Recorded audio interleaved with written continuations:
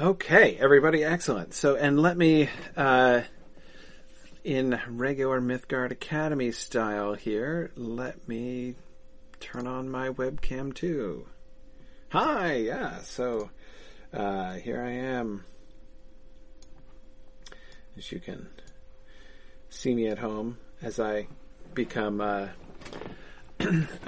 increasingly animated and hyped up throughout my day. So hi, welcome to this special session of the Mythgard Academy, where we are doing our special class on the Father Christmas letters. I have been asked to do a session on the Father Christmas letters forever, well, approximately annually. Whenever we get into, move into the Christmas season, people have always been asking for this. It's one of the reasons why it was in my mind when we were thinking about, like, can we do a special, a special Mythgard Academy, class? And I really was interested to do this one because I've had so many requests for it. And I know the Father Christmas letters are never going to win an election because they're so short. We're not going to really be able to sink our teeth into it for a full course. So one day we're going to go through. There's a bunch of things that I want to look at. The Father Christmas letters are really cool. Now, the first things that we have to, well, first of all, let me explain for those of you who don't know exactly what this is. What the Father Christmas letters are. It's not a book that Tolkien ever intended to be published. Now, of course, you could say that about like 75% of the books that have been published under over Tolkien's name here. When you look at the total shelf, like the History of Middle-earth series, for instance, is chock full of stuff Tolkien never intended to publish in that form. But there's a difference between publishing an unfinished work that Tolkien was working up but didn't complete, publishing the earlier draft of a work which never really came to completion and never got polished up, and the Father Christmas letters. The Father Christmas letters were never intended for a public audience at all. This is not something that he has done with any intended audience other than his own 4 children. What happened was every year, starting in 1920, of course, that, many children write letters and send them off to Father Christmas, and Tolkien apparently decided, wouldn't it be cool if Father Christmas wrote a letter back to his son John at the time in 1920, and so he wrote a letter to his son John from Father Christmas, including a picture. So we're going to look at the letter and the picture here in a second that he sent. And this became an annual tradition where they would send out letters to Father Christmas. He would always send them a letter back. Sometimes he sends them a letter in an advanced letter, in November, late November usually, where he will send them a letter acknowledging the receipt of their letters, right? I got your letters, right? I'm correlating the lists and stuff. Sometimes he gives a kind of teaser for what he's going to tell them in the letter that they're going to receive on Christmas. Sometimes the letter comes a little late. They get their letter on Boxing Day sometimes, which is December 26th. And usually, of course, the letter contains an explanation for why the thing was delayed. Often it wasn't able to be posted on time or whatever. So anyway, this whole performance, this whole series, was just between Tolkien and his kids. This means, therefore, that we have to keep in mind that when we say the Father Christmas letters was not, intended for publication, it was not intended for publication in a more profound way than many of the, previously unpublished, and sort of unfinished works of Tolkien. The second thing that I find really cool, about the Father Christmas letters is that they couldn't be revised. Let me explain what I mean by that and why I think that is important. Tolkien's pattern, and you can see this pattern again and again, it's one of the reasons why he finished so few things and why so many of the things he started, he hasn't finished. Because what he does is he starts writing, right, and he gets sort of part of the way through, and as he goes, his ideas are developing and changing, and he's beginning to see the story in new ways. It always kind of, the story always grows in the telling, as he says. He'll get to a certain critical, either a point where life intervenes, like the start of term or something, he was working, in the holidays and the term starts, or just, reaches a sort of a critical mass of these things, where when he suddenly is like, no, where I started in chapter 1 no longer fits where I am now. And so he goes back and he starts again. He almost never can just go back and revise what he did. He always goes back, starts rewriting the chapter 1 and starts rewriting the whole thing. So you get this pattern where he's written the first few, the first bits of it multiple times, but he never finishes. And he never comes back and never finishes it again. So he was a constant to use his own word, which of course he famously used for the protagonist in the short story. Tolkien was a great niggler with his own work, but the Father Christmas letters are frozen in time, right? So when we look at the progression of the story in the Father Christmas letters, we are looking at the only work that Tolkien ever wrote, which he could not go back and change. He couldn't go back and revise it. He couldn't go back and be like, oh man, if I had 1920 to do all over again, I would do that so different. Maybe he thought that, but he couldn't do it, right? What we have is what he actually did. So that I think provides us a really interesting way to look at, the word I keep using is that the Father Christmas letters are frozen in time, which is of course an ironic word to use of the Father Christmas letters, as they're all about the North Pole. But anyway, it's another way in which there's so much that we can learn. And let me sort of also say, I know you guys are probably all like, oh man, he's supposed to fit this into a timed segment and he's doing this really long preamble. I know, bear with me. But anyhow, one last point, and then we will start slide 1, there's so much that you could say just in sort of pointing out how charming and how lovely and how cool the individual stories are. There's so much that you can see, and my interest in these, one of the things that I want to emphasize, because I think it's really cool, as far as the application of it to our understanding of all of Tolkien's work. I'm going to be focusing on the kind of insight that the Father Christmas letters give us into the mind of Tolkien, the author. Okay? And I know, in some ways I feel like that's, almost an inappropriate way to read the Father Christmas letters. I'm again, in that we're sort of losing a lot of the charm. And it's not, of course, my intention to strip it of charm. But it is my goal to sort of look at the biggest picture that we can, and just because, due to the peculiarities of the circumstances of the Father Christmas letters, I think they illustrate some of his own kind of tendencies. I think we can learn more about how stories develop in Tolkien's mind. I think we learn more about that from the Father Christmas letters than we can almost anywhere else. Even studying things like the history of the Lord of the Rings or the history of the Hobbit, where you're going through and looking at the drafts and the revisions and how he changes things. All that stuff is great and very, very interesting. But I think that we can learn even more in some ways from the Father Christmas letters, or at least see it more clearly than we can in other places. So let's go on and do this. Oh, I'm sorry. Here, I need to just realize there's one more thing I need to open up here, which is the PDF version of that, so that I can be looking at this. Okay. Sorry, it's one of the things about Webathon episodes is that I'm doing a lot of my back stage prep on the fly here. Okay, so number 1. 1920.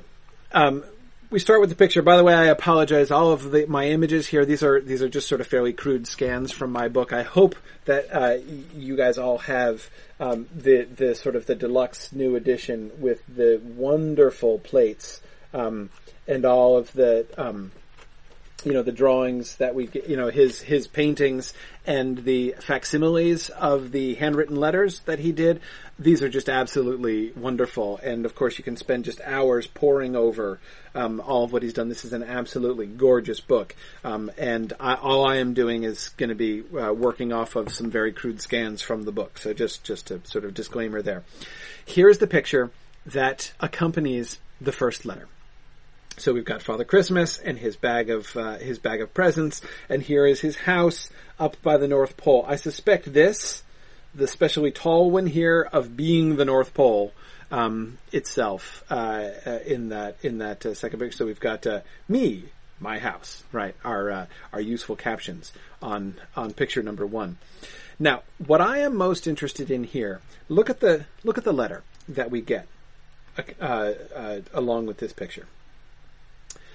Christmas house, North Pole, 22nd December 1920. Dear John, I heard you ask Daddy, so 22nd December is presumably when he wrote it, right, in order to send it out. I heard you ask Daddy what I was like and where I lived. I have drawn me and my house for you. Take care of the picture. I am just off now for Oxford with my bundle of toys. Some for you. Hope I shall arrive in time. The snow is very thick at the North Pole tonight. Your loving Father Christmas. Okay? There's the letter. It's the entirety of the letter. It's a very short letter, right?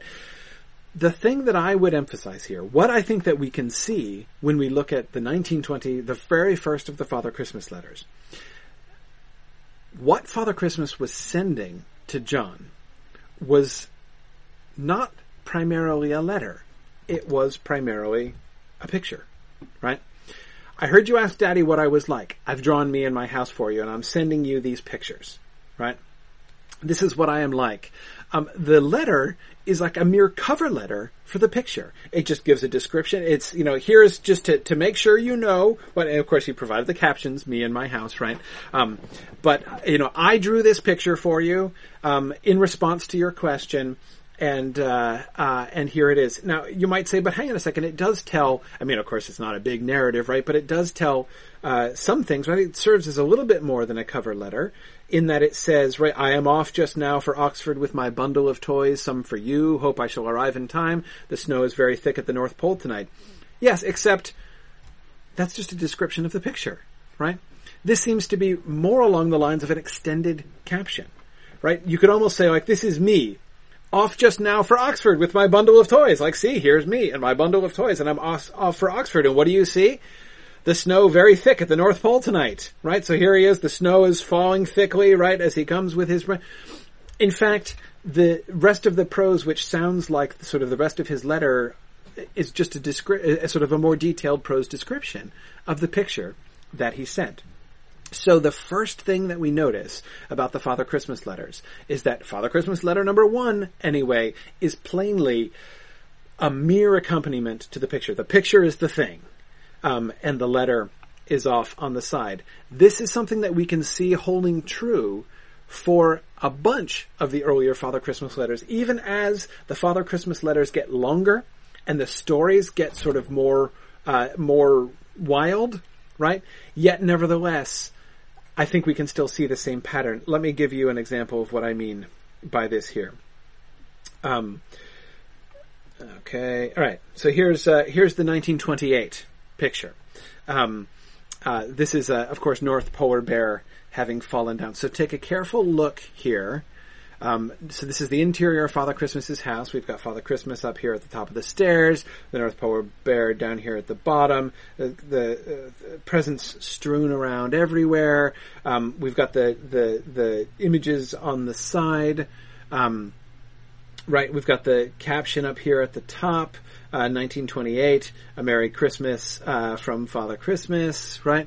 The picture down here at the bottom of what looks to be the North Pole, right, with the sort of the radiance around here and the sort of the Arctic landscape, okay? So, lovely picture, much more detailed, right? A lot more going on, a much more active picture, obviously. Now here's from the letter accompanying it. What do you think the poor dear old bear has been and done this time? Nothing as bad as letting off all the lights. That happened previous year, right? Only fell from top to bottom of the main stairs on Thursday. And then, of course, we get the wonderful, my favorite part of the Father Christmas letters are the interjections of North Polar Bear. Who'd left the soap on the stairs? Not me. We were beginning to get the first lot of parcels down out of the storerooms into the hall. Polar Bear would insist on taking an enormous pile on his head as well as lots in his arms. Bang, rumble, clatter, crash, awful moanings and growlings. I ran out onto the landing and saw he had fallen from top to bottom onto his nose, leaving a trail of balls, bundles, parcels, and things all the way down, and he had fallen on top and smashed them. I hope you got none of these by accident? I have drawn you a picture of it all. Polar Bear was rather grumpy at my drawing it. Of course, naturally. He says my Christmas pictures always make fun of him, and that one year he will send one drawn by himself of me being idiotic. But of course I never am, and he can't draw well enough. Yes, I can. I drew the flag at the end. He joggled my arm and spoilt the little picture at the bottom of the moon laughing and the polar bear shaking his fist at it. Okay, notice what we get here, right? Like the first one, now, again, it would seem on the one hand that this is very different from the first letter, right? We're getting this whole narrative, right? What do you think the poor old bear has been and done this time? I'm going to tell you the story of this thing that happened. Except, of course, the thing that happened, it's just background to understand the picture, right? And in fact, much of it is really just sort of to make this picture come alive.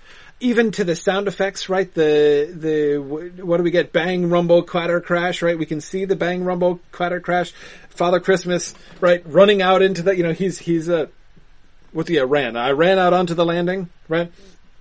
And he's fallen on, smashed on some of the packages. Every detail of what he says in the letter is depicted here.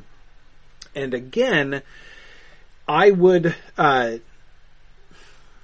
correlation between the picture and the prose is so close that I mean, it seems silly to say, obviously they go together. Plainly they go together. But I would argue, like the first one, it seems to me very, very likely the picture came first.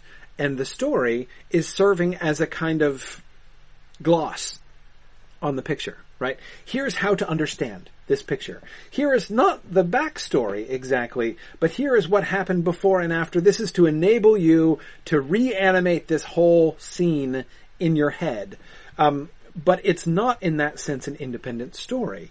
It's a reanimation of the, it's sort of helping them to animate, this moment, this image, in their minds. Even down to, the stuff about him going out and shaking his fist at the moon is in another little detail picture, that we see, again, that also is just another prose description of one of the other pictures, that he has made. If we go on here, when he had picked himself up, he ran out of doors and couldn't help clear up because I sat on the chairs and laughed as soon as I found out there was not much damage done. That is why the moon smiled. But the part showing Polar Bear angry was cut off because he smudged it. Right? So we even have here an explanation, not just an explanation of what's in the picture, but an explanation of what's not in the picture, right? And why there's a smudge there. Right? We get the story behind the smudge. Right? But anyway, I thought you would like a picture of the inside of my big new house for a change. The chief hall is under the largest dome where we pile the presents usually, ready to load on the sleighs at the doors. Polar Bear and I built it nearly all ourselves and laid all the blue and mauve tiles. The banister and the roof are not quite straight.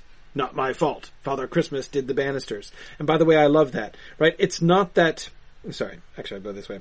It's not that the drawing isn't quite straight. Right? It's not that, sorry I failed to draw perfectly straight lines. It's a faithful representation of the fact that Father Christmas's house isn't made really quite straight because Father Christmas and North Polar Bear are not the most professional house building contractors in the world, right? So again, notice all of these details of the story being fleshed out to explain elements, even very subtle elements like smudges and unstraight lines in the pictures. These are the details which lead me to conclude this is not a picture drawn to illustrate this story that he had written. This is a story that is written to explain the picture that he had drawn. Again, the pictures came first. That seems really, really clear. But it doesn't really matter. I painted pictures on the walls of the trees and the stars. Okay, so this is Father Christmas's work down here, right? And suns and moons. Then I said to Polar Bear, I shall leave the, let me go back here. I shall leave the frieze, Frieze, to you. And he said, I should have thought there was enough frieze outside, and your colors inside, all purpley, grey-y, bluey, pale, greeny, are cold enough too. I said, don't be a silly bear, do your best. There's a good old Polar. And what a result! Icicles all round the hall to make a frieze, Freeze. He can't spell very well. And fearful bright color to make a warm frieze. So this is the warm frieze, right? We've got icicles and we've got, I think the red and the green there are the warm frieze. that we have in the part of the room where an Frieze would be painted. And of course, I think it's pretty clear that the word freeze with an I is a slightly unusual word for young children. So we have the plain spelling out of the pun that's being made here in the course of this letter. So, but again, the overall point here, again, that I would make, I think that we can clearly see in these early Father Christmas letters that the picture comes first. Now, why is that important? I think that we have evidence that this is fundamentally how Tolkien works. You've seen, doubtless, many of his paintings, many of the pictures that he gives to illustrate his works. But I actually, it is not always true, of course, that those paintings are, that he painted those images prior to writing the text. That's not always true. But the sort of the generalization that I would make from this is that it does seem very clear to me that Tolkien does write stories this way. That many of Tolkien's stories, many elements of Tolkien's stories begin with a picture, begin with a visual image in his mind, a visual image which he often attempts to capture with paint or with ink in a drawing, and then he describes it. Think about the way, sort of the peculiarities of Tolkien's own style. There are many people who have commented, often not very flatteringly, about Tolkien's style and his very persistent use of landscape description, right? I mean, there's a sort of unwieldy percentage of the Lord of the Rings is dedicated to the description of landscape, right? Why? And lots of people complain about this, but why is that? Why does he do that all the time? Why do we get all these description of the plants that we see in Ithilien, right? Why does he spend? And again, I think it is because just as we get all of these details about the painting on the walls and the non-straight lines and the smudges and things in this Father Christmas letter, I think that we can see in these moments in his larger stories, such as The Lord of the Rings, ways in which his imagination is being rooted in these visual pictures that he has in his own head, and that he is sort of working them out.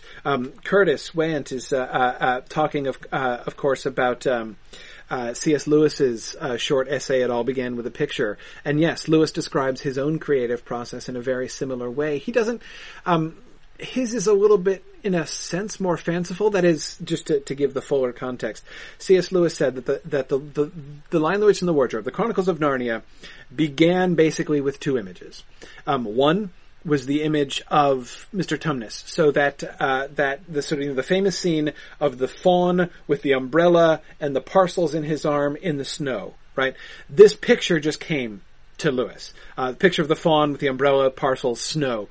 And he didn't know the story, right? The other image was the image of a huge and radiant lion.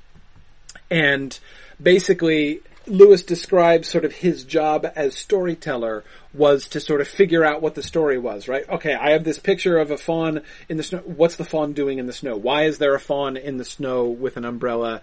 What's the story behind there? I think that I don't know that I would necessarily go so far. We don't have many clear examples of Tolkien thinking in exactly that way. That is to say, that the actual sort of characters and narrative elements came to him. With Tolkien, it seems more about scene. It seems more about the world, I guess I would say, than about sort of characters or plot moments in the, Mr. Tumnus sense there. And Sharon Huff, of course, is reminding us of Leaf by Niggle, and the way in which Niggle as a painter is described as doing sort of similar things. Of course, with Niggle, it's challenging, right? Because on the one hand, Niggle in Leaf by Niggle is a metaphor, right? I mean, Niggle as painter is sort of an allegory of Tolkien as author, not as King Arthur. That's a different work. And if anyone objects to my saying that it's an allegory, Well, it is. I know Tolkien says he didn't like allegory, but he used it in Leaf by Niggle as one of his most overtly allegorical works. If you want to fight about that later on, we can totally do that, I guess. But I think that's pretty clear. Anyway, whatever. Point is, in Niggle, in his description of Niggle trying to capture things, right? I think that's actually, there are elements of the Niggle description which are not even metaphorical, right? We see him in his own paintings, in his own artwork, trying to capture this picture, the way that these images appear in his head, the birds that come to rest on some of the branches of the tree and need to be attended to, as the phrase that he uses, right? Anyway, so I think that's a really an important trend, an important thing to understand, and I think a lot of people don't. People know that Tolkien drew, people knew that Tolkien did illustrations, but I think that a lot of people don't really understand the extent to which Tolkien's imagination is rooted in visuals, and in his and in a sense connected in this way with his visual art, even. But let me pause here for a little bit, Trish. We can do we can do an interruption now. I think this would be a decent place to interrupt if you wanted to. Here I come. Okay, here I am. Excellent. Here you are. So now I shared a Google Doc with you, but I'm not sure how easy that's going to be for you. So how about if you let me share my screen, and I'll show the do you want to do a prize? Prizes, yeah. Here, I will make you the presenter. Yes, absolutely. Okay, all right. And I wanted to show everybody, in my strange way, what we have as a choice. So, also shut up our my prize that we're going to do now, and also if you would, I didn't do the number, I didn't draw the winner yet. So if you would do that while I'm showing this, that would be very efficient, wouldn't it? Okay. Wouldn't it? Sure. So the first choice, so there's choice of three things here. If you don't already have Letters from Father Christmas, this is your chance to score this. So this is one choice, okay? Now bear with me while I go back and forth oops. Oh, and there's my kitty. All right, that was good. And then I want to show you the second choice is this very cool, something to do with the family. Buddha is really excited about this one. It's a jigsaw puzzle, 500-piece jigsaw puzzle of Father Christmas. And that is choice number 3, something that the family could do over the holidays. And then the third prize, which is probably really the best prize of all, is a polar bear hand puppet. Polar bear cub hand puppet. So those are our choices of your prizes. All right? I can go back through those again if you'd like. I believe I can. Where did they go? Oh, here they are. Okay, so we have Letters from Father's Christmas, we have the puzzle, and we have the polar bear puppet. And our winner is... Kimberly Kunker. Our winner is Kimberly Kunker. Okay. Congratulations, Kimberly. So all you need to do is send an email to info@signumuniversity.org. That's info@signumuniversity.org. My best announcer voice. Let us know which you want and also your mailing address, because obviously we're going to be sending these from Amazon, so we'll send them straight to you from Amazon. Congratulations. So this is, all of you now that are listening, these are our 3 choices. The choices aren't going to change, so just keep in mind that if you end up getting drawn during one of our prize drawings, these will be your choices. Okay, so now I'm going to go back to the regular scheduled program and give you my screen. I have this cat that's doing its thing here. Hold on. Make you the presenter. All right.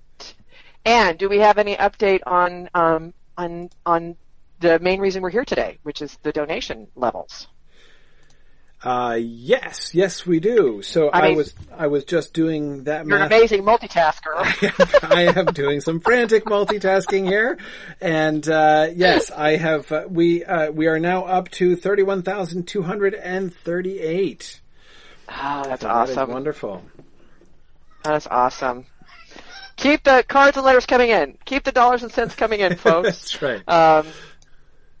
Yeah, that's great. That's great. And I actually want to thank all of you. I know I do this every time we're up here doing prizes, but thank all of you for your generosity, because this really makes, you would not believe the difference it makes. Yes.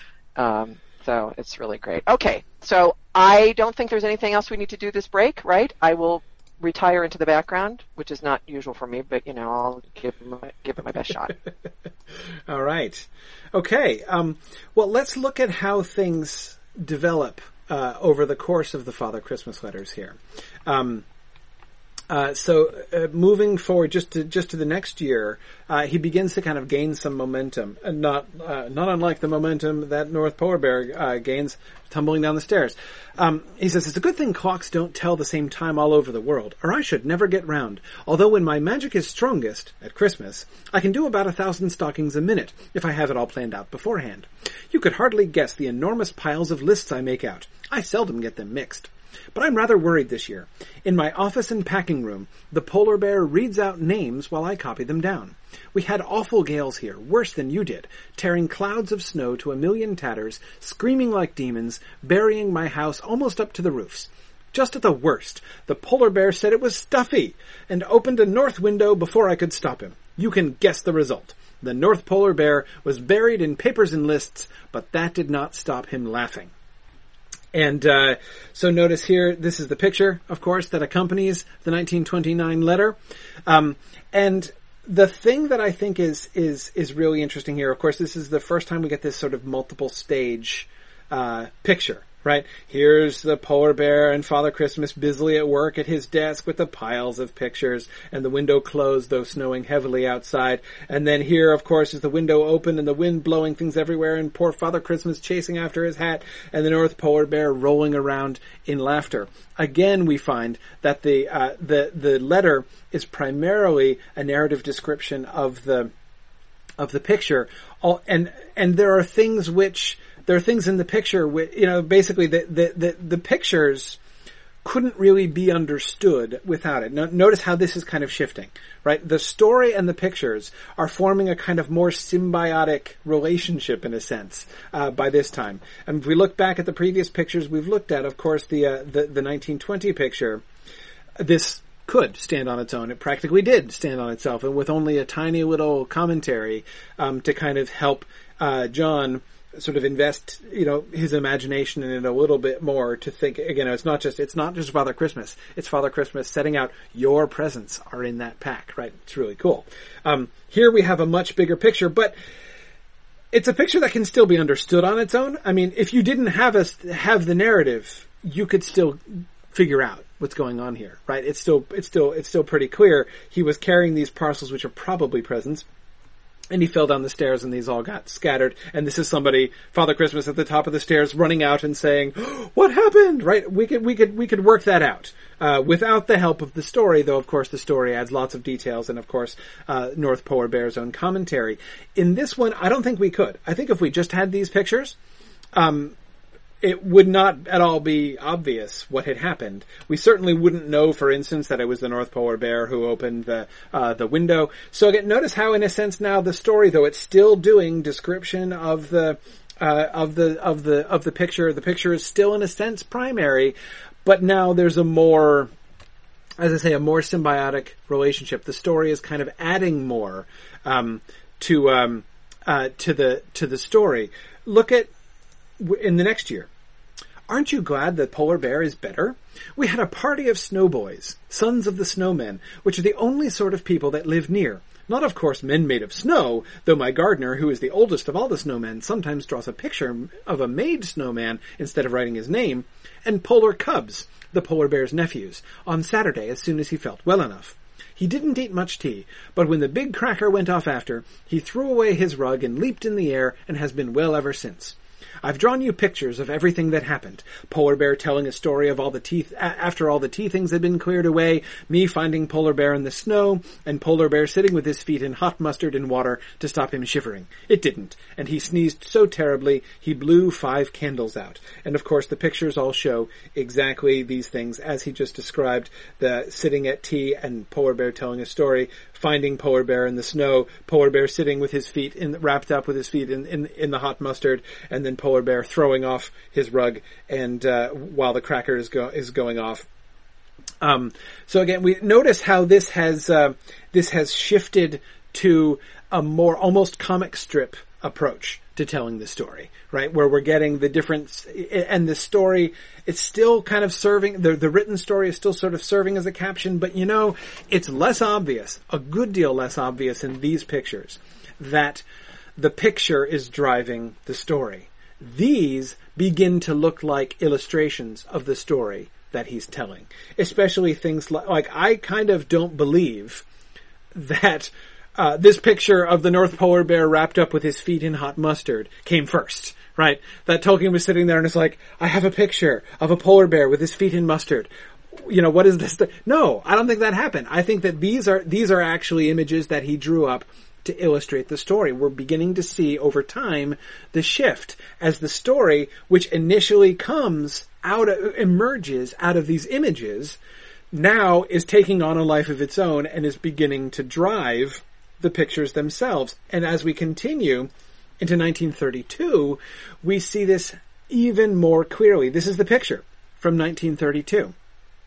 This isn't even a story, right? We get a picture of Oxford, right, with Father Christmas coming in. He even mentions where their house is in this picture, right?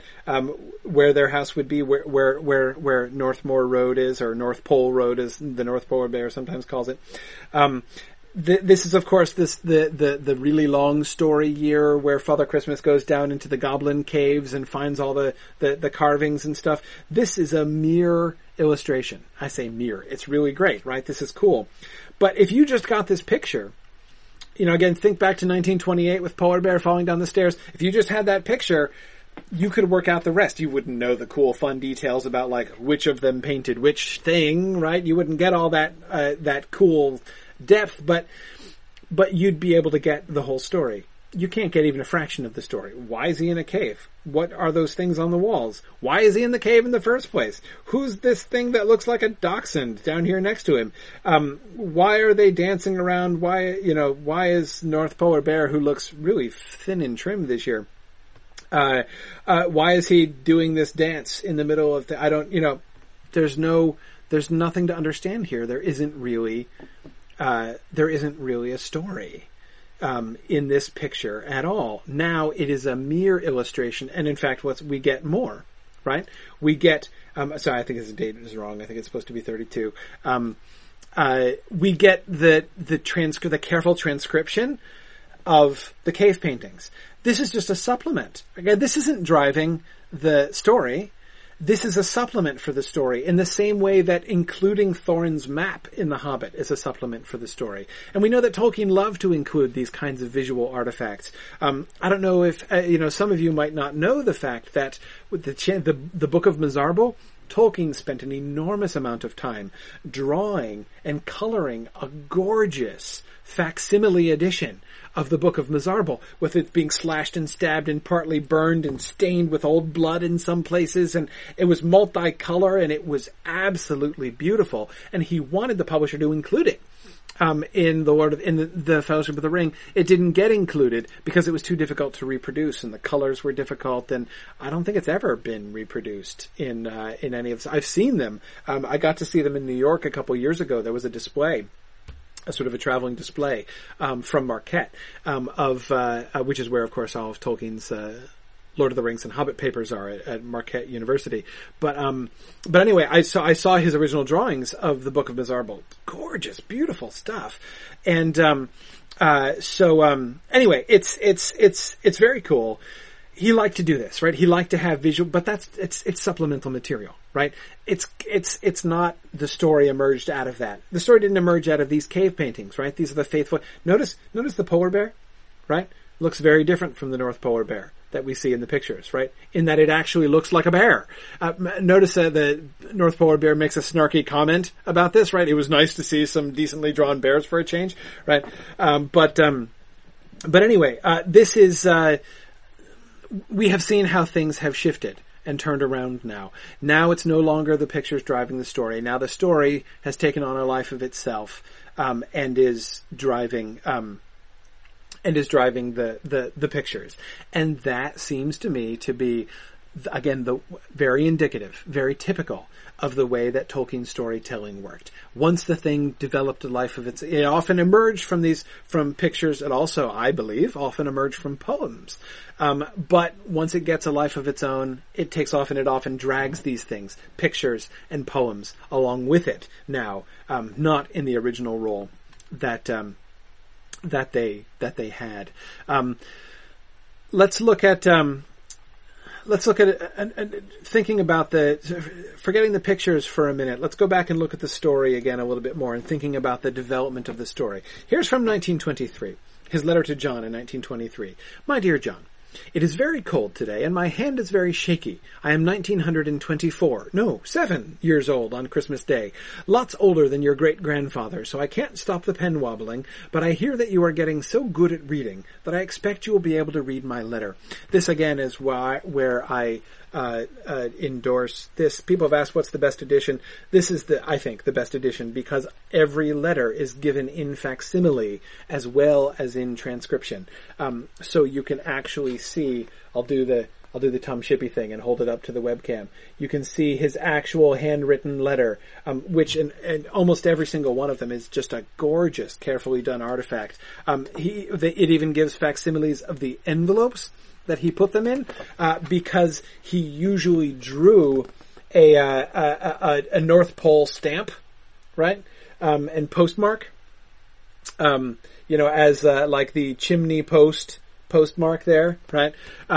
So anyway, this edition is just fabulous because you can get it all in facsimile. So it's super cool. Anyway, oh, great. Yes, of course. Harold Johnson is reminding me that the Book of Bizarro pages are reproduced in full color in the 50th anniversary edition of The Lord of the Rings. Excellent. Yes, I had forgotten about that. Thank you, Harold. Okay, but now let's go back to the text of the letters. Okay, that's right. I now remember why I digressed. The shaky handwriting. In the facsimile letters, you can see Tolkien has actually made his letters like all shaky and wavy all the way through, to imitate the aged hand of Father Christmas, and often the extreme cold of the North Pole, as he's often shivering, when he's writing the letter. Anyway, okay. I send you lots of love, and lots for Michael too, and lots bricks too, which are called that because there are lots more for you to have next year if you let me know in good time. I think they are prettier and stronger and tidier than pick-a-bricks, so I hope you will like them. Now I must go. It is a lovely fine night, and I have got hundreds of miles to go before morning. There is such a lot to do. Okay, so a cold kiss from Father Nicholas Christmas. So you'll remember from letter number 1, the first one was just like a cover letter of the picture, right? You asked what I looked like and where I lived, and so here's a picture that shows to you. These early letters are very, are very simple, non-narrative, generally. Right? We haven't really developed stories. We don't tell that many ongoing stories. There's a lot of this kind of stuff in the early letters where he's just sort of talking. It's business, right? It's friendly, but it's business. He's talking about the presents, right? This is not a cover letter of a picture. It's a cover letter of the bricks, right? The set of blocks that they got for Christmas.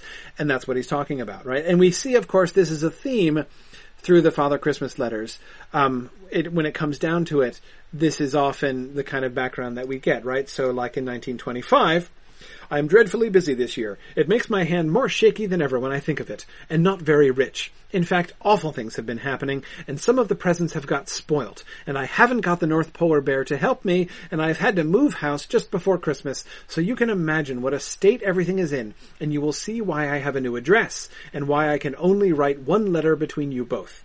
It all happened like this. One very windy day last November, my hood blew off and went and stuck on the top of the North Pole.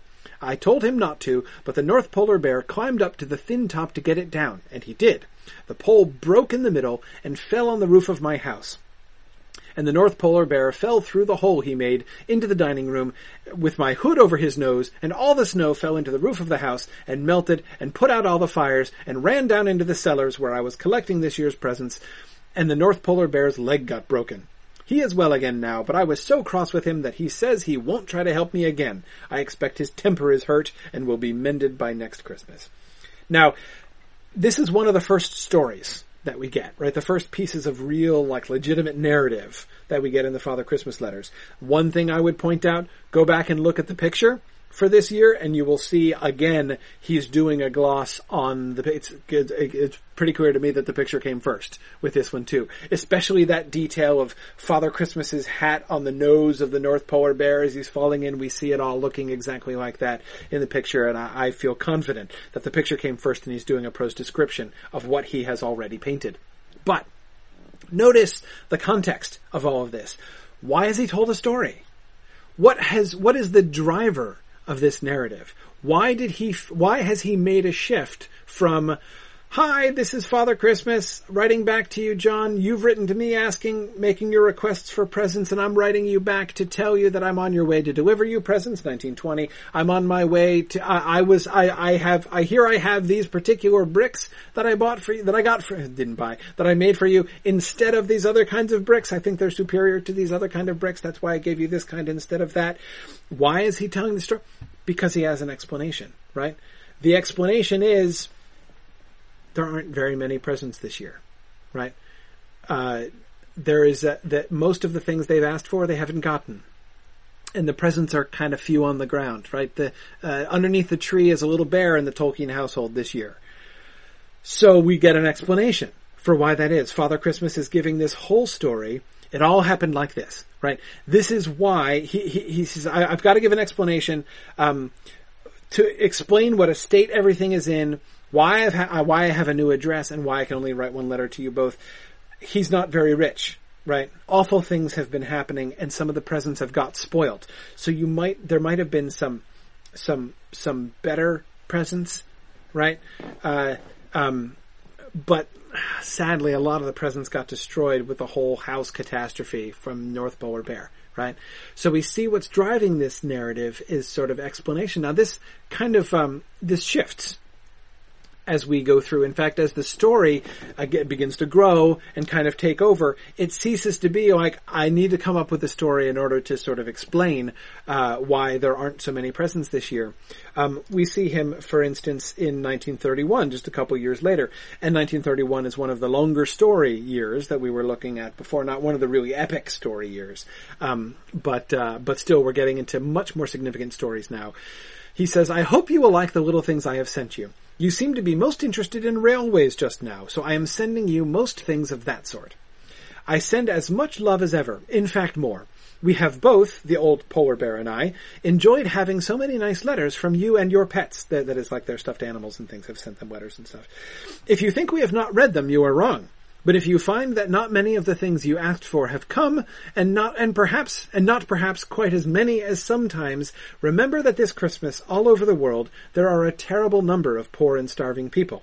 I, and also my green brother, have had to do some collecting of food and clothes and toys too, for the children whose fathers and mothers and friends cannot give them anything, and sometimes not even dinner. I know yours won't forget you. So, my dears, I hope you will be happy this Christmas and not quarrel, and will have some good games with your railway all together. Don't forget old Father Christmas when you light your tree. So you'll notice he's doing the same thing, right? But he's not apologetic about it, right? And nor does he incorporate it into the whole main story, right? Now, the story and the excuse, right, which sort of were born together, they're splitting too. So yet again, we see the story kind of getting a life of its own, leaving behind the picture, sort of leaving behind and dragging along behind it the pictures from which it grew, leaving behind the sort of the occasion, that is the excuse about the presents, which prompted it, and really kind of becoming its own thing. It's pretty cool. notice how, and we talk about it getting a life. Oh, Sarah Lagarde, thank you for pointing that out. Sarah Lagarde says she loves how the North Polar Bear inserts his humor into the more serious parts of the letters, as when he says in that previous letter, "Nor me," in the margin. Absolutely. But notice it's not just this, right? The story goes on getting a life of its own until the entire premise of the letters get turned on its head, right? Originally, again, you send a letter to Father Christmas saying what you want, and he's sending a letter back to sort of acknowledge the receipt of their letters and everything. Look at how the 1932 letter starts. There's a lot to tell you. First of all, Merry Christmas. But there have been lots of adventures you will want to hear about, right? Let's get the Merry Christmas out of the way and get right to the adventures, right?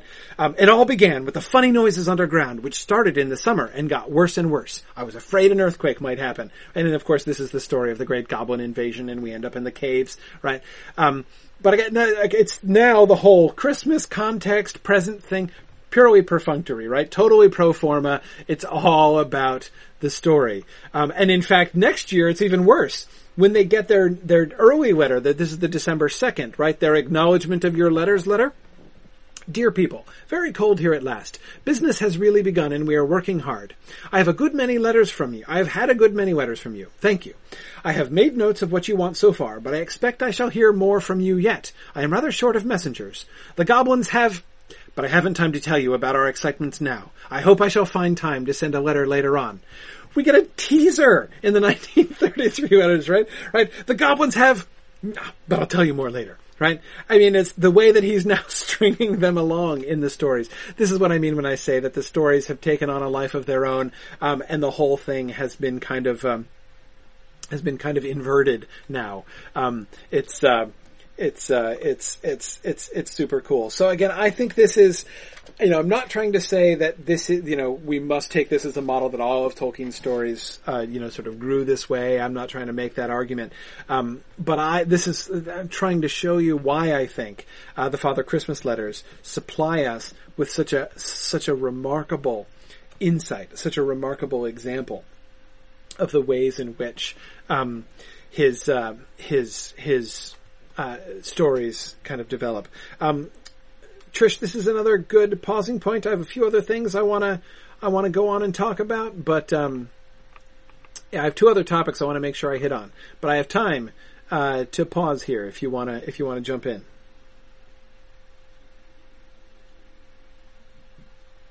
Ooh. Gosh, it's just, I don't know why it's so hard for me to find that particular piece of the interface to unmute myself. I'm having a really good time listening to all this, and so, it's like, so anyway, but I'm much more organized than I was. The drawing winner has been chosen, so you can go do your number thing if you want to hand me back the screen, and I will remind people what our prizes are here. Let's see here. Okay, there you go. You don't have to do it. You don't have to do as many things this time around. Right. As last time. Okay.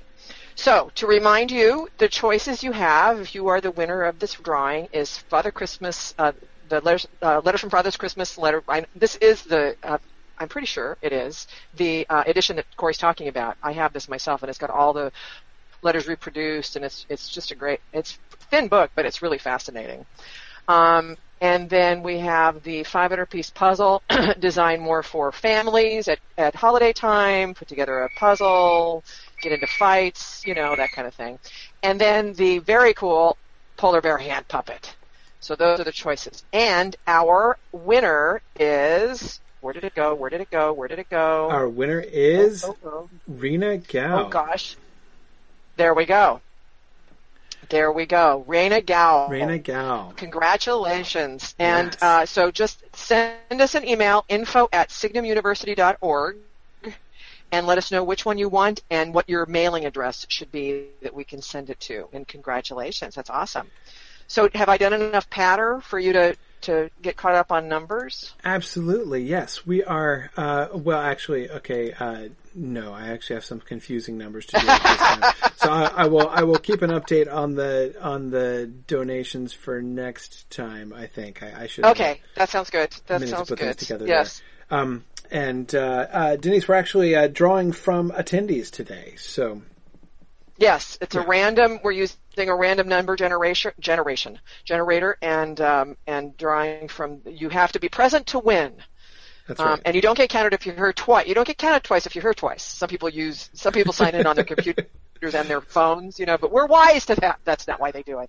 But anyway, so that's what we're doing. All right. Well, I will let you get back because I'm engrossed myself and I don't want to waste any more time with prizes, but we'll be back with a number update, next time, right?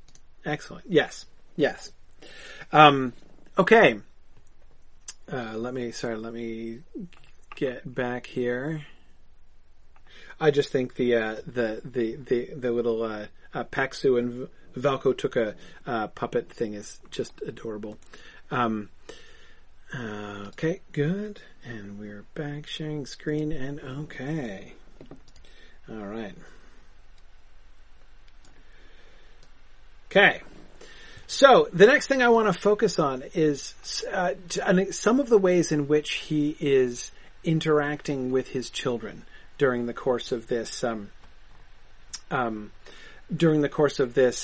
series of letters. Of course, he's interacting with his children all the time. But one of the things that I find really interesting are the ways in which we can see him interacting with the interests of his own children, and even, I would say, cultivating, even sort of shaping the interests of his children in particular ways, I would suspect. Let me give 3 examples of this kind of thing. First of all, you will notice that we have the reference to the presents that his sons get. What do we know?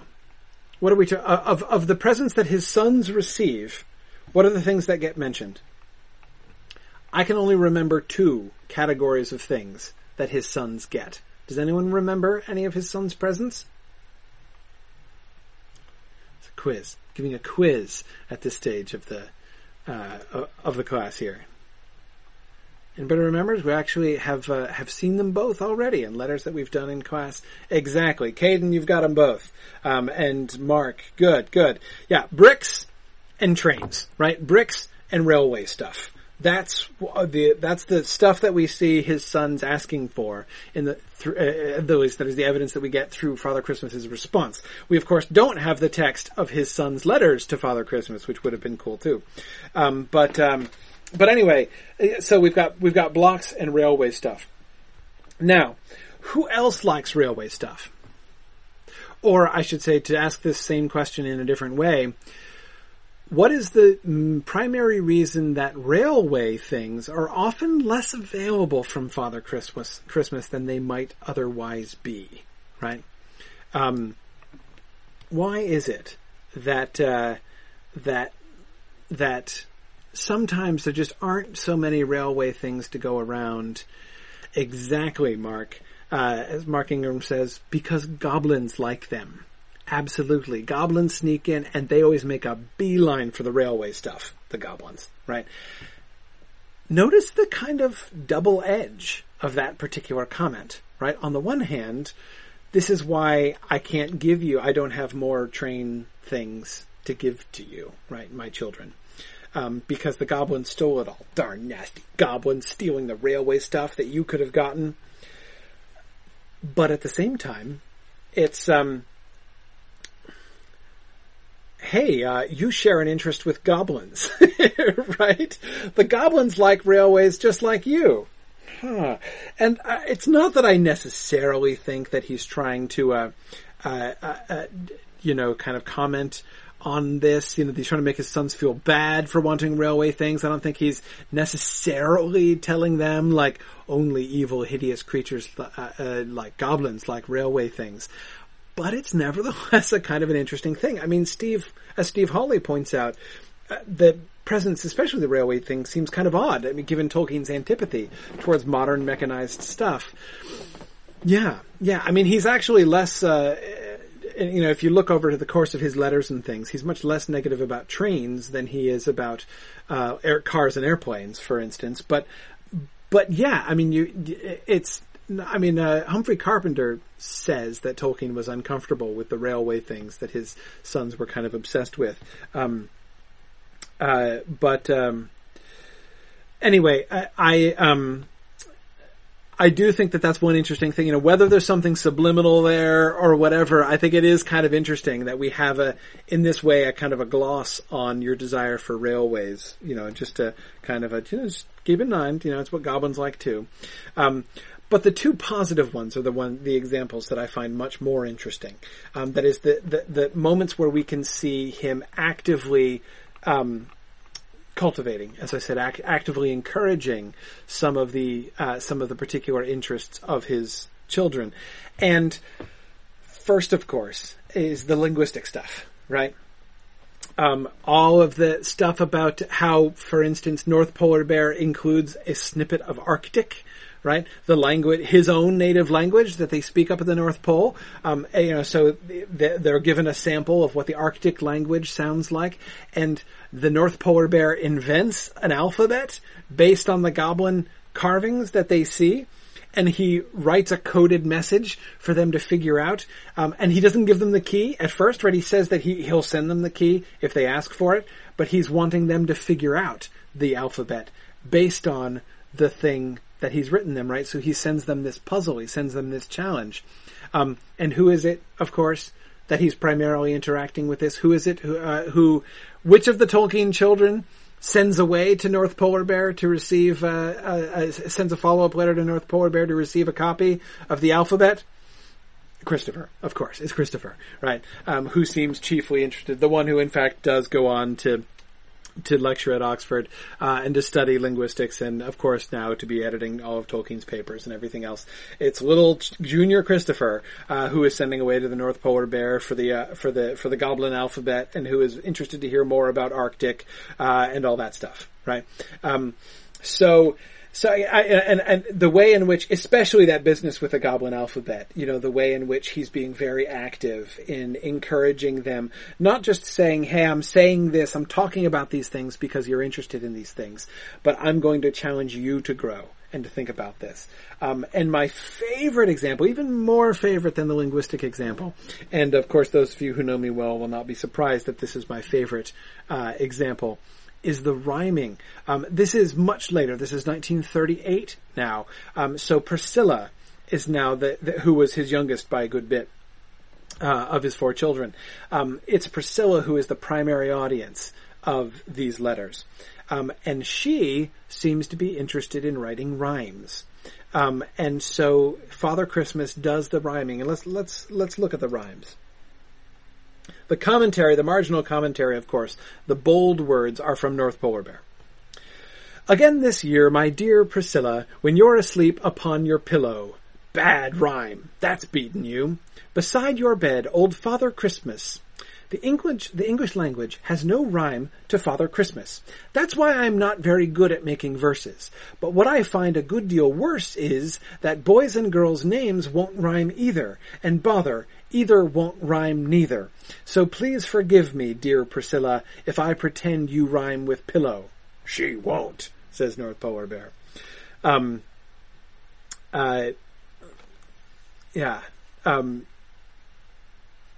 As I was saying, beside your bed, old Father Christmas, afraid that any creak or hiss must...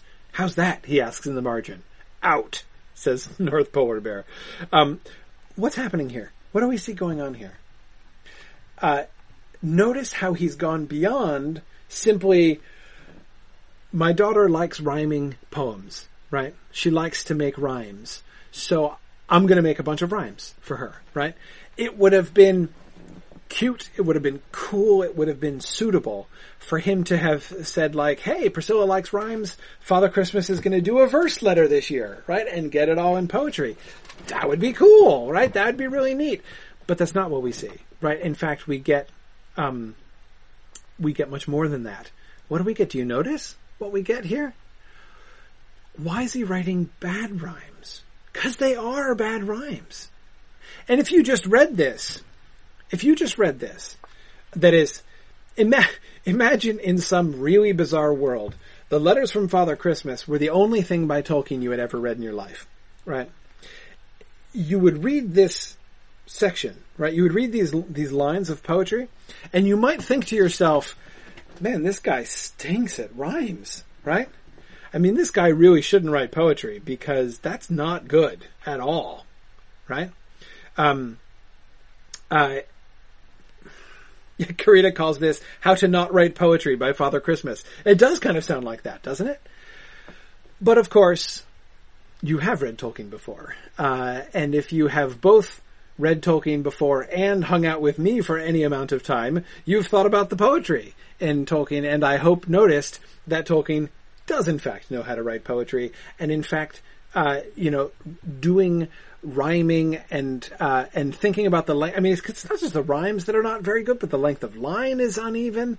To Father Christmas, that's why I'm not very good at making verses, but what I find a good deal worse is that girls' and boys' names won't rhyme either. They're awkward lines, right? They sound clunky. Their rhymes are really, really forced, right? But that's not how his verse is. That's certainly not how it always is. Why? Why is he doing this?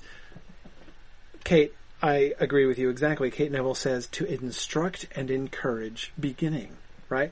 Bad rhyme. That's beaten you. It's a challenge, right? Your name is Priscilla. What rhymes with Priscilla, right? Pillow doesn't really work, right? Can you come up with a better one, right? How's hiss must rhymed with Christmas, right? Out, right? Sarah Lagarde's got one, right? Gorilla, that works. Why not? Better than pillow anyway, right? But again, this is, I think, what we see going on here. And the commentary in particular, and not just the commentary by North Polar Bear, but that interaction, right? How's that? Out. Right? We have not only the making of rhymes, but the critique of rhymes being sort of modeled in this letter, right? And it seems to me a kind of challenge to Priscilla to say, now you try, right? Can you do better with this? We've got the big bracketed section in the middle where Father Christmas is commenting on how difficult it is to formulate rhymes, right? This is not a poem which says, here's an example of rhyming for you because I know you love rhymes. This is a poem about making rhymes because that's what Priscilla doesn't just like to read poetry. She likes to make rhymes. And that's what this is about, and that's what this is helping her do. I think that's why this is my favorite example of the ways of him interacting with his kids. And of course, I can't forbear to give my favorite example of course, right after this, later on in the letter, the North Polar Bear, of course, takes over and shows that he's really good at rhymes, right? Absolute rot. I have not got a pain in my pot. I do not eat turkey or meat, I stick to the sweet, which is why, as all know, I am so sweet myself, you thinuous elf. Goodbye. He means fatuous. This is, of course, Ilberith, the scribe, who is going back and forth with North Polar Bear here. No, I don't. You're not fat, but thin and silly. I love the thinuous is a marvelous word. When a thin person is being fatuous, but you can't use the word fatuous, so you call him thinuous. See the verbal cleverness and ingenuity and playfulness of North Polar Bear. Anyway, it's there's a really cool trend here. And again, we still have the comments, right? Rude fellow, he means fatuous. He means fatuous clearly serves as a gloss, right? Because she's probably not going to understand what the word thinuous means exactly. That's kind of a riddle, that word all by itself, right? But again, the fact that North Polar Bear 2 is picking up on this and showing a different model, right? Notice the patterns in his rhyming are different, right? We got the 3 rhymes in a row. The line, of course, is much shorter. Absolute rot. I have not got a pain in my pot. Which it's the structure, the frequency of the rhymes and the shortness of the lines reminds me a lot of the Cat poem from the Adventures of Tom Bombadil. Very good. Both Chris Miller and Tom Hillman have more examples. Tom Hillman says that scintilla rhymes with Priscilla. Also very good. And Chris Miller's example. Chris, I think that yours is the most challenging example to work into a decent poem is, of course, Attila. So there you go. That would be even harder than gorilla to integrate into a regular poem. Anyway, Luke Bohr wants to cheat and say instill as two words. Okay, yeah. There you go. Flotilla, good, Jeff. All right, excellent. Chinchilla, says Eve. Very good. Villa, yes, Tina. We could go with Villa. Godzilla, also. Luke Bohr. See, you see how his feeble vanilla. Both Patricia Minger and Sharon at the same time recall vanilla. Possibly the easiest one of all to work in.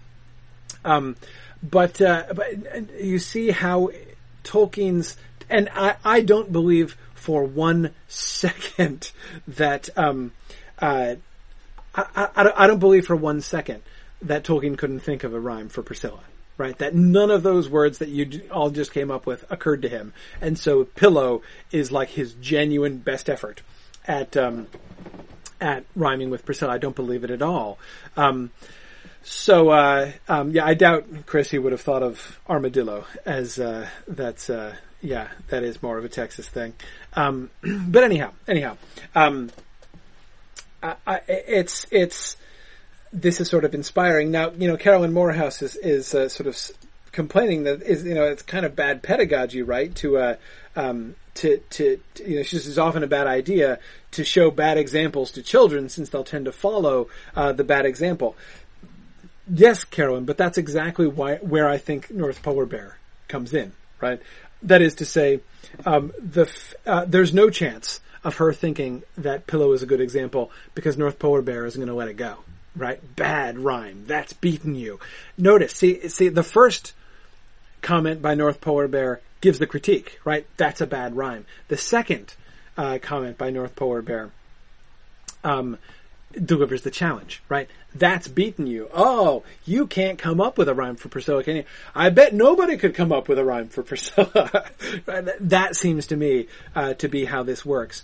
Well, the last thing that I want to talk about today, I just love these bits. But the last thing I want to talk about is sort of the more serious. Sorry.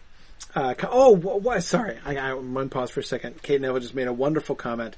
Kate Neville points out that it also prepares her for critiquing, right? North Polar Bear and Father Christmas are good friends, and they admire each other very much.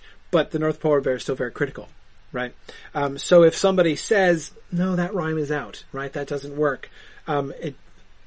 It's okay. Right, we need to be prepared for that, and I think that, Kate, that's a really interesting idea. But okay, segueing to the final and sort of more serious topic that I want to address, though of course teaching your children is also a sufficiently serious topic, and that is the interaction between the later letters and World War II. This, of course, is a very prominent. Topic. A lot of people like to focus on this because, of course, it's sort of of rather obvious interest. Naturally, World War I doesn't really come in because we've started after World War I, right? We, like Tolkien's family, have started after World War I. But when we get into World War II, we see lots of interesting things, and how Tolkien handles that with Priscilla primarily is, I think, really interesting. Okay, 1935. He says that we have not seen the last of the goblins, in spite of the battles in 1933. They won't dare come into my land yet, but for some reason they are breeding again and multiplying all over the world. Quite a nasty outbreak. But there are not so many in England, he says. I expect I shall have trouble with them soon. Okay? Isn't that fascinating, right? Goblins are breeding again and multiplying all over the world. So if you hear that bad things are happening and things are breaking out, notice he has given sort of a fantasy element to all of this. Is that escapism? No, of course, needless to say, I'm thinking about the terms that Tolkien introduces on fairy stories here. Is he encouraging his daughter into escapism? No. But he is giving her a way imaginatively to understand what is going on. It encourages her to relate differently to all of these stories of war. 1938, 3 years later. The goblins, you'll be glad to hear, have not been seen at all this year, not near the pole. But I am told they're moving south and getting bold, and coming back to many lands, and making with their wicked hands new mines and caves. But do not fear, they'll hide away when I appear. Now he's making rhymes for her, right? Again, but anyway, notice what he says here about the goblins, and notice how much better his rhyming is, and how much more mellifluous his lines are when he's not doing that pedagogical thing. The goblins have not been seen at all this year, not near the pole, but I am told they're moving south and getting bold, and making with their wicked hands new mines and caves. But do not fear, they will hide away when I appear.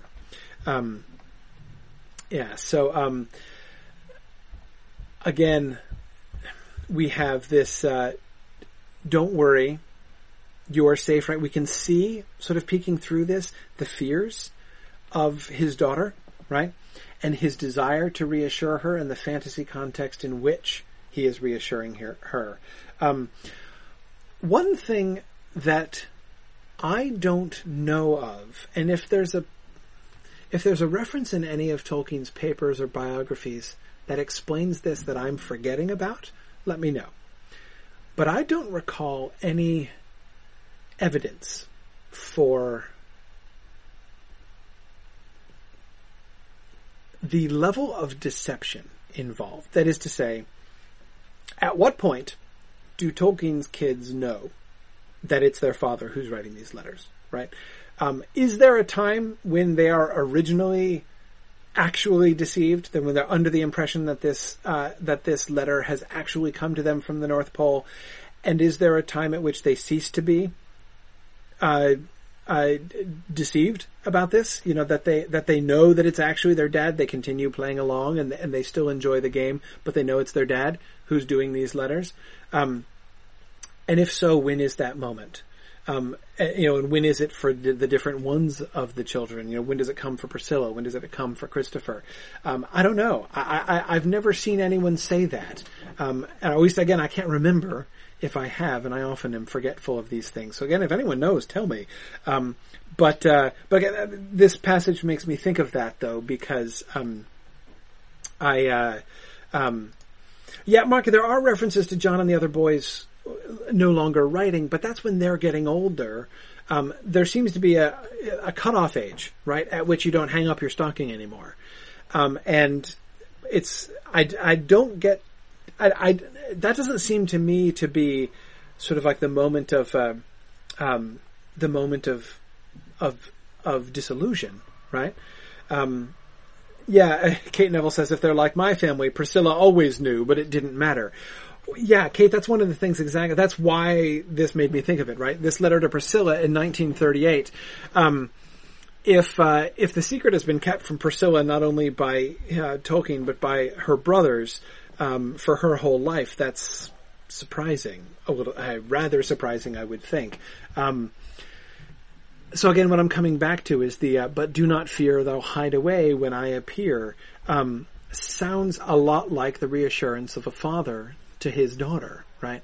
But of course, it's not just the way in which he kind of overlays what Priscilla has been hearing about wars breaking out and trouble coming in the world around her, the way that he overlays that with this sort of fantasy level, and inviting her again to sort of interact with it imaginatively in different ways. But it begins to work itself into the story too, right? I love the evacuees. Of course, you remember most likely that during World War II, during the Blitz, lots of things, and especially lots of children, were being evacuated from London. This is, of course, the premise of the beginning of The Lion, the Witch, and the Wardrobe, right, which we've already mentioned, that the Pevensey kids have been evacuated during the Blitz, and that's why they're off in the country at Professor Kirk's house. Anyway, okay. I wonder what you'll think of my picture. Penguins don't live at the North Pole, you will say. I know they don't, but we have got some all the same. What you would call evacuees, I believe. Not a very nice word. Except they did not come here to escape the war, but to find it. They had heard such stories of the happenings up in the north, including a quite untrue story that Polar Bear and all the polar cubs had been blown up, and that I had been captured by goblins, that they swam all the way here to see if they could help me. Nearly 50 arrived. The picture is of Polar Bear dancing with their chiefs. They amuse us enormously. They don't really help much, but are always playing funny dancing games and trying to imitate the walk of Polar Bear and the cubs. What happened here? What do we see? What do we see in this story about the penguins? The arrival of the evacuees, the penguins from the South Pole. Good. Caden says it's the first actual mention of the war. Yes, I believe that that's true. He is acknowledging the context. This is 1940, right? Now,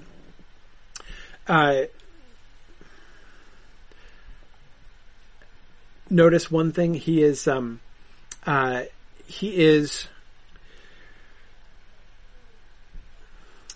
explaining that any story, there have been rumors that Polar Bear and the polar cubs have been blown up, right? Like the Blitz has reached the North Pole.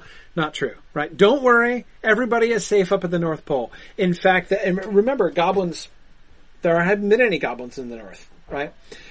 So the one message that he repeats here again, which he has been repeating, is don't worry. The North Pole is still safe, right?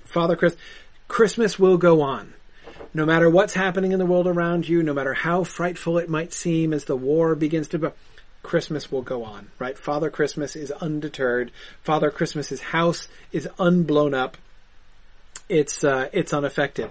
We also have, of course, even the fact that the parallel with evacuees, of course, he goes on to say, they're not actually evacuees, right? It's not like the South Pole is being blitzed and they've come up to the North Pole for safety. But even by comparing them to evacuees, notice how that emphasizes the safety of the North Pole, right?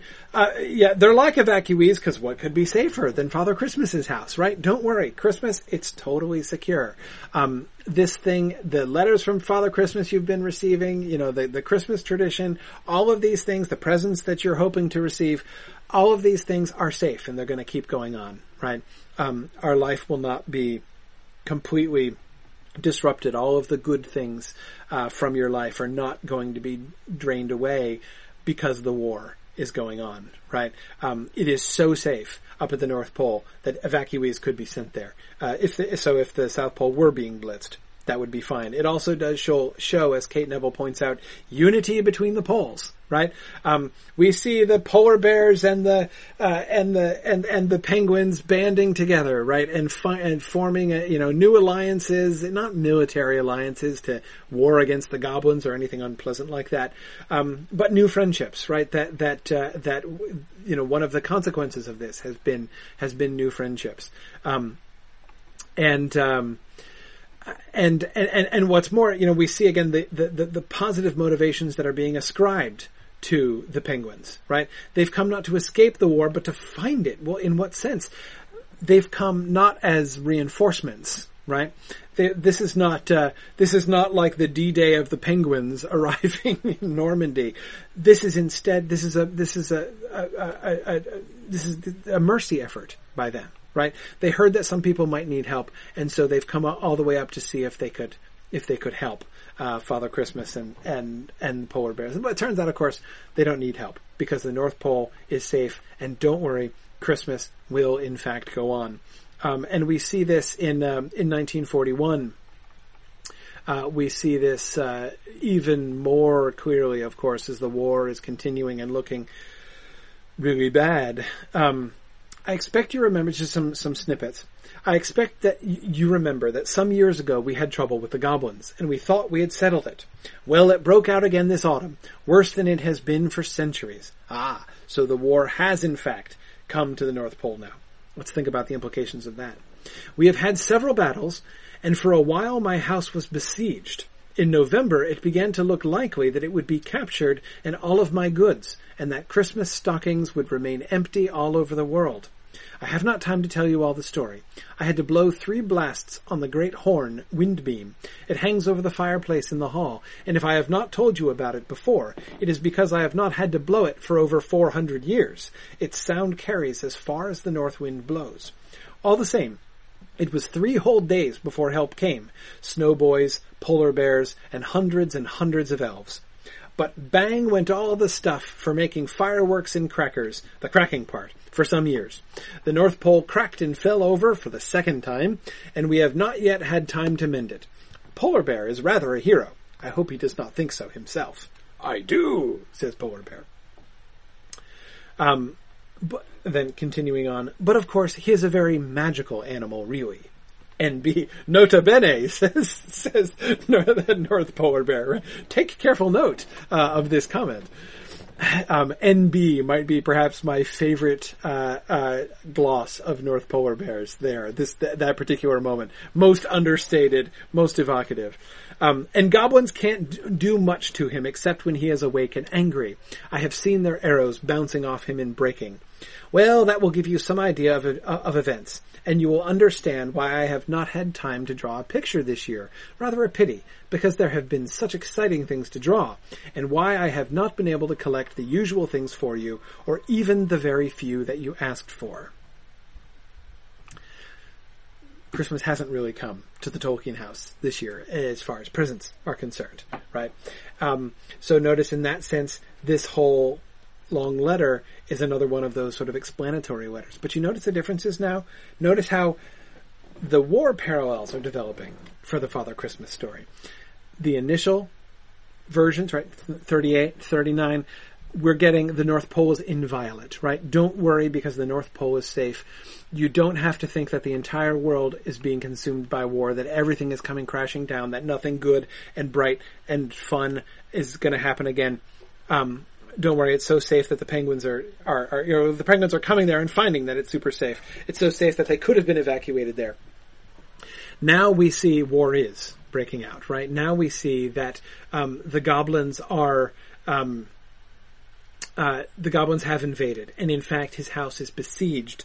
And I trust that you will see the parallels between Father Christmas's house and England here. You know, the goblins are at the door, right? The house is besieged like the island of Britain was besieged, and there have been casualties, right? There have been the North Pole has been smashed, like so many things got smashed in World War II. And Kate, Neville, I absolutely agree with you. We do have in the midst of this all, however, a war hero, right? The North Polar Bear. But fortunately, you don't have to worry about the North Polar Bear because he's a very magical animal, and like the arrows bounce off him and break. You see the fantasy story here. Priscilla has 3 brothers fighting in the war. Christopher is in South Africa right now with the RAF. The fact that North Polar Bear is now a war hero, and one whom you don't have to worry about because he is safe from the arrows of the goblins. When they shoot things at him, it just bounces off.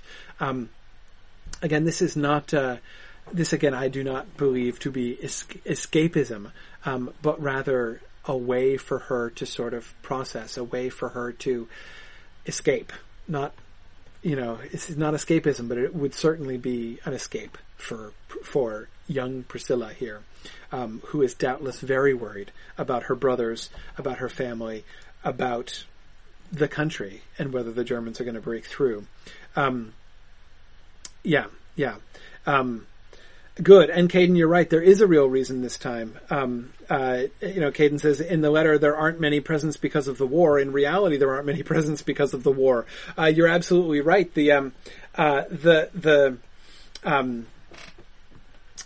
way in which the excuse actually matches the reason, right? The reason that the kids weren't getting so many presents in the 20s was not, in fact, because a polar bear had caused cave-in and snow to come down and melt down into the cellar and destroy.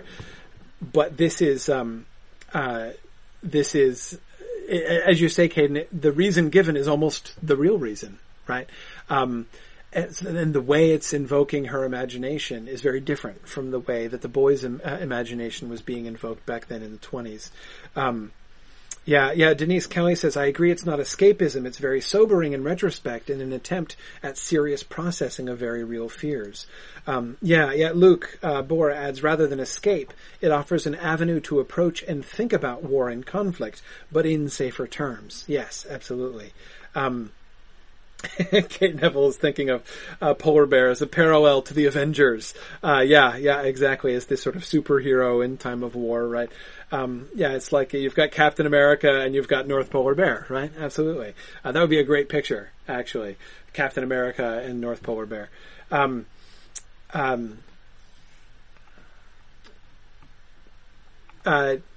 Two more letters I want to look at, but we do 1942, right? We're continuing through the war years here. I have had to guess what you would like. Wait, what does that mean? I have had to guess what you would like. What just happened? For the first time, as far as we know, for the first time in 22 years, what happened in 1942?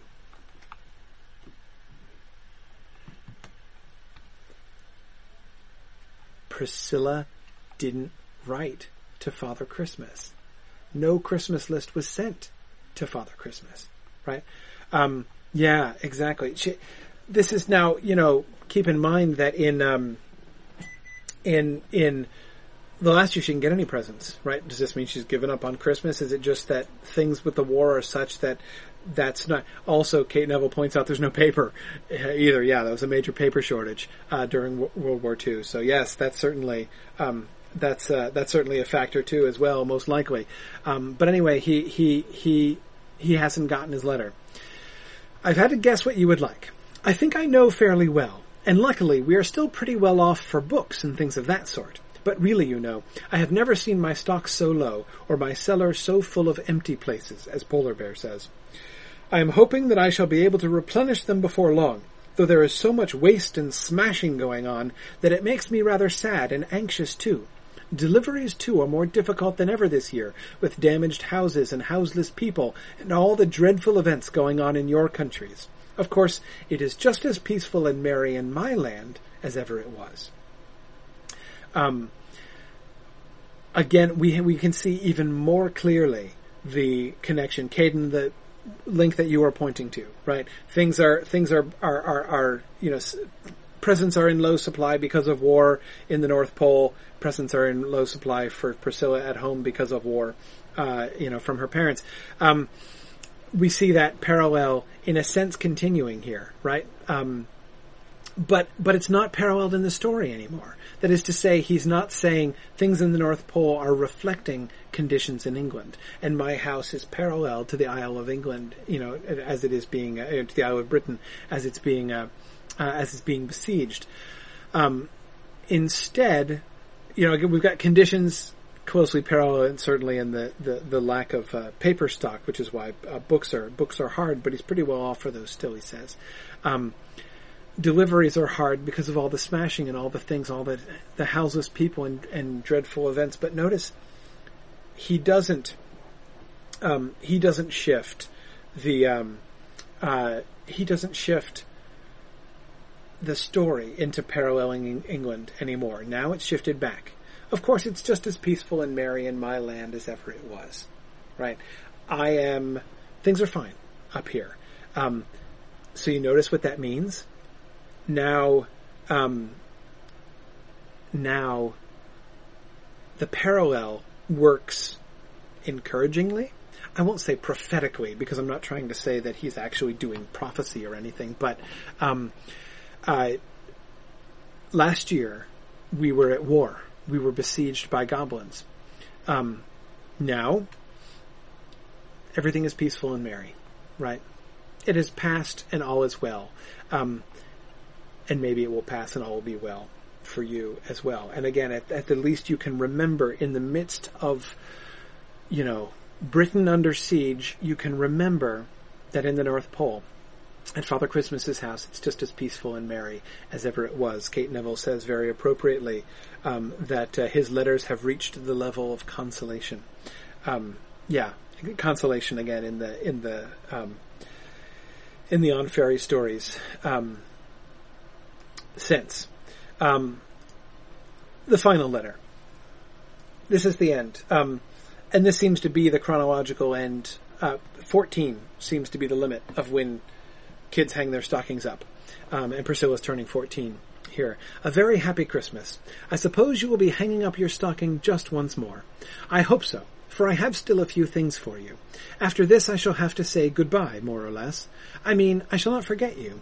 We always keep the old numbers of our old friends and their letters, and later on we hope to come back when they are grown up and have houses of their own and children.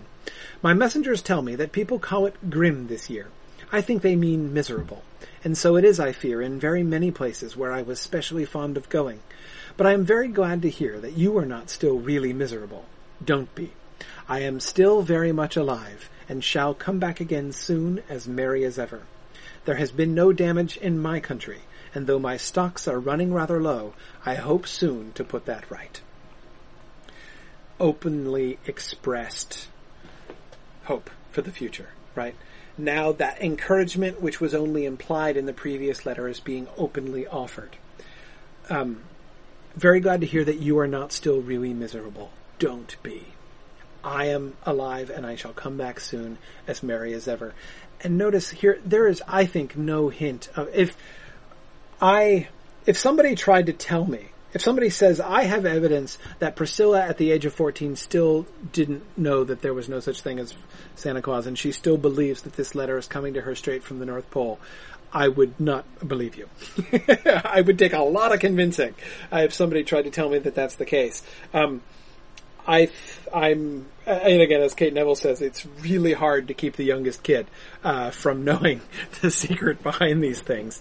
But anyway, just from the internal evidence of this letter, I think it's, this reads most like a father's reassurance to his daughter, and the way in which this is, but still being worked through, it's working through the fantasy stories, right? I am still alive and shall come back soon, as merry as ever.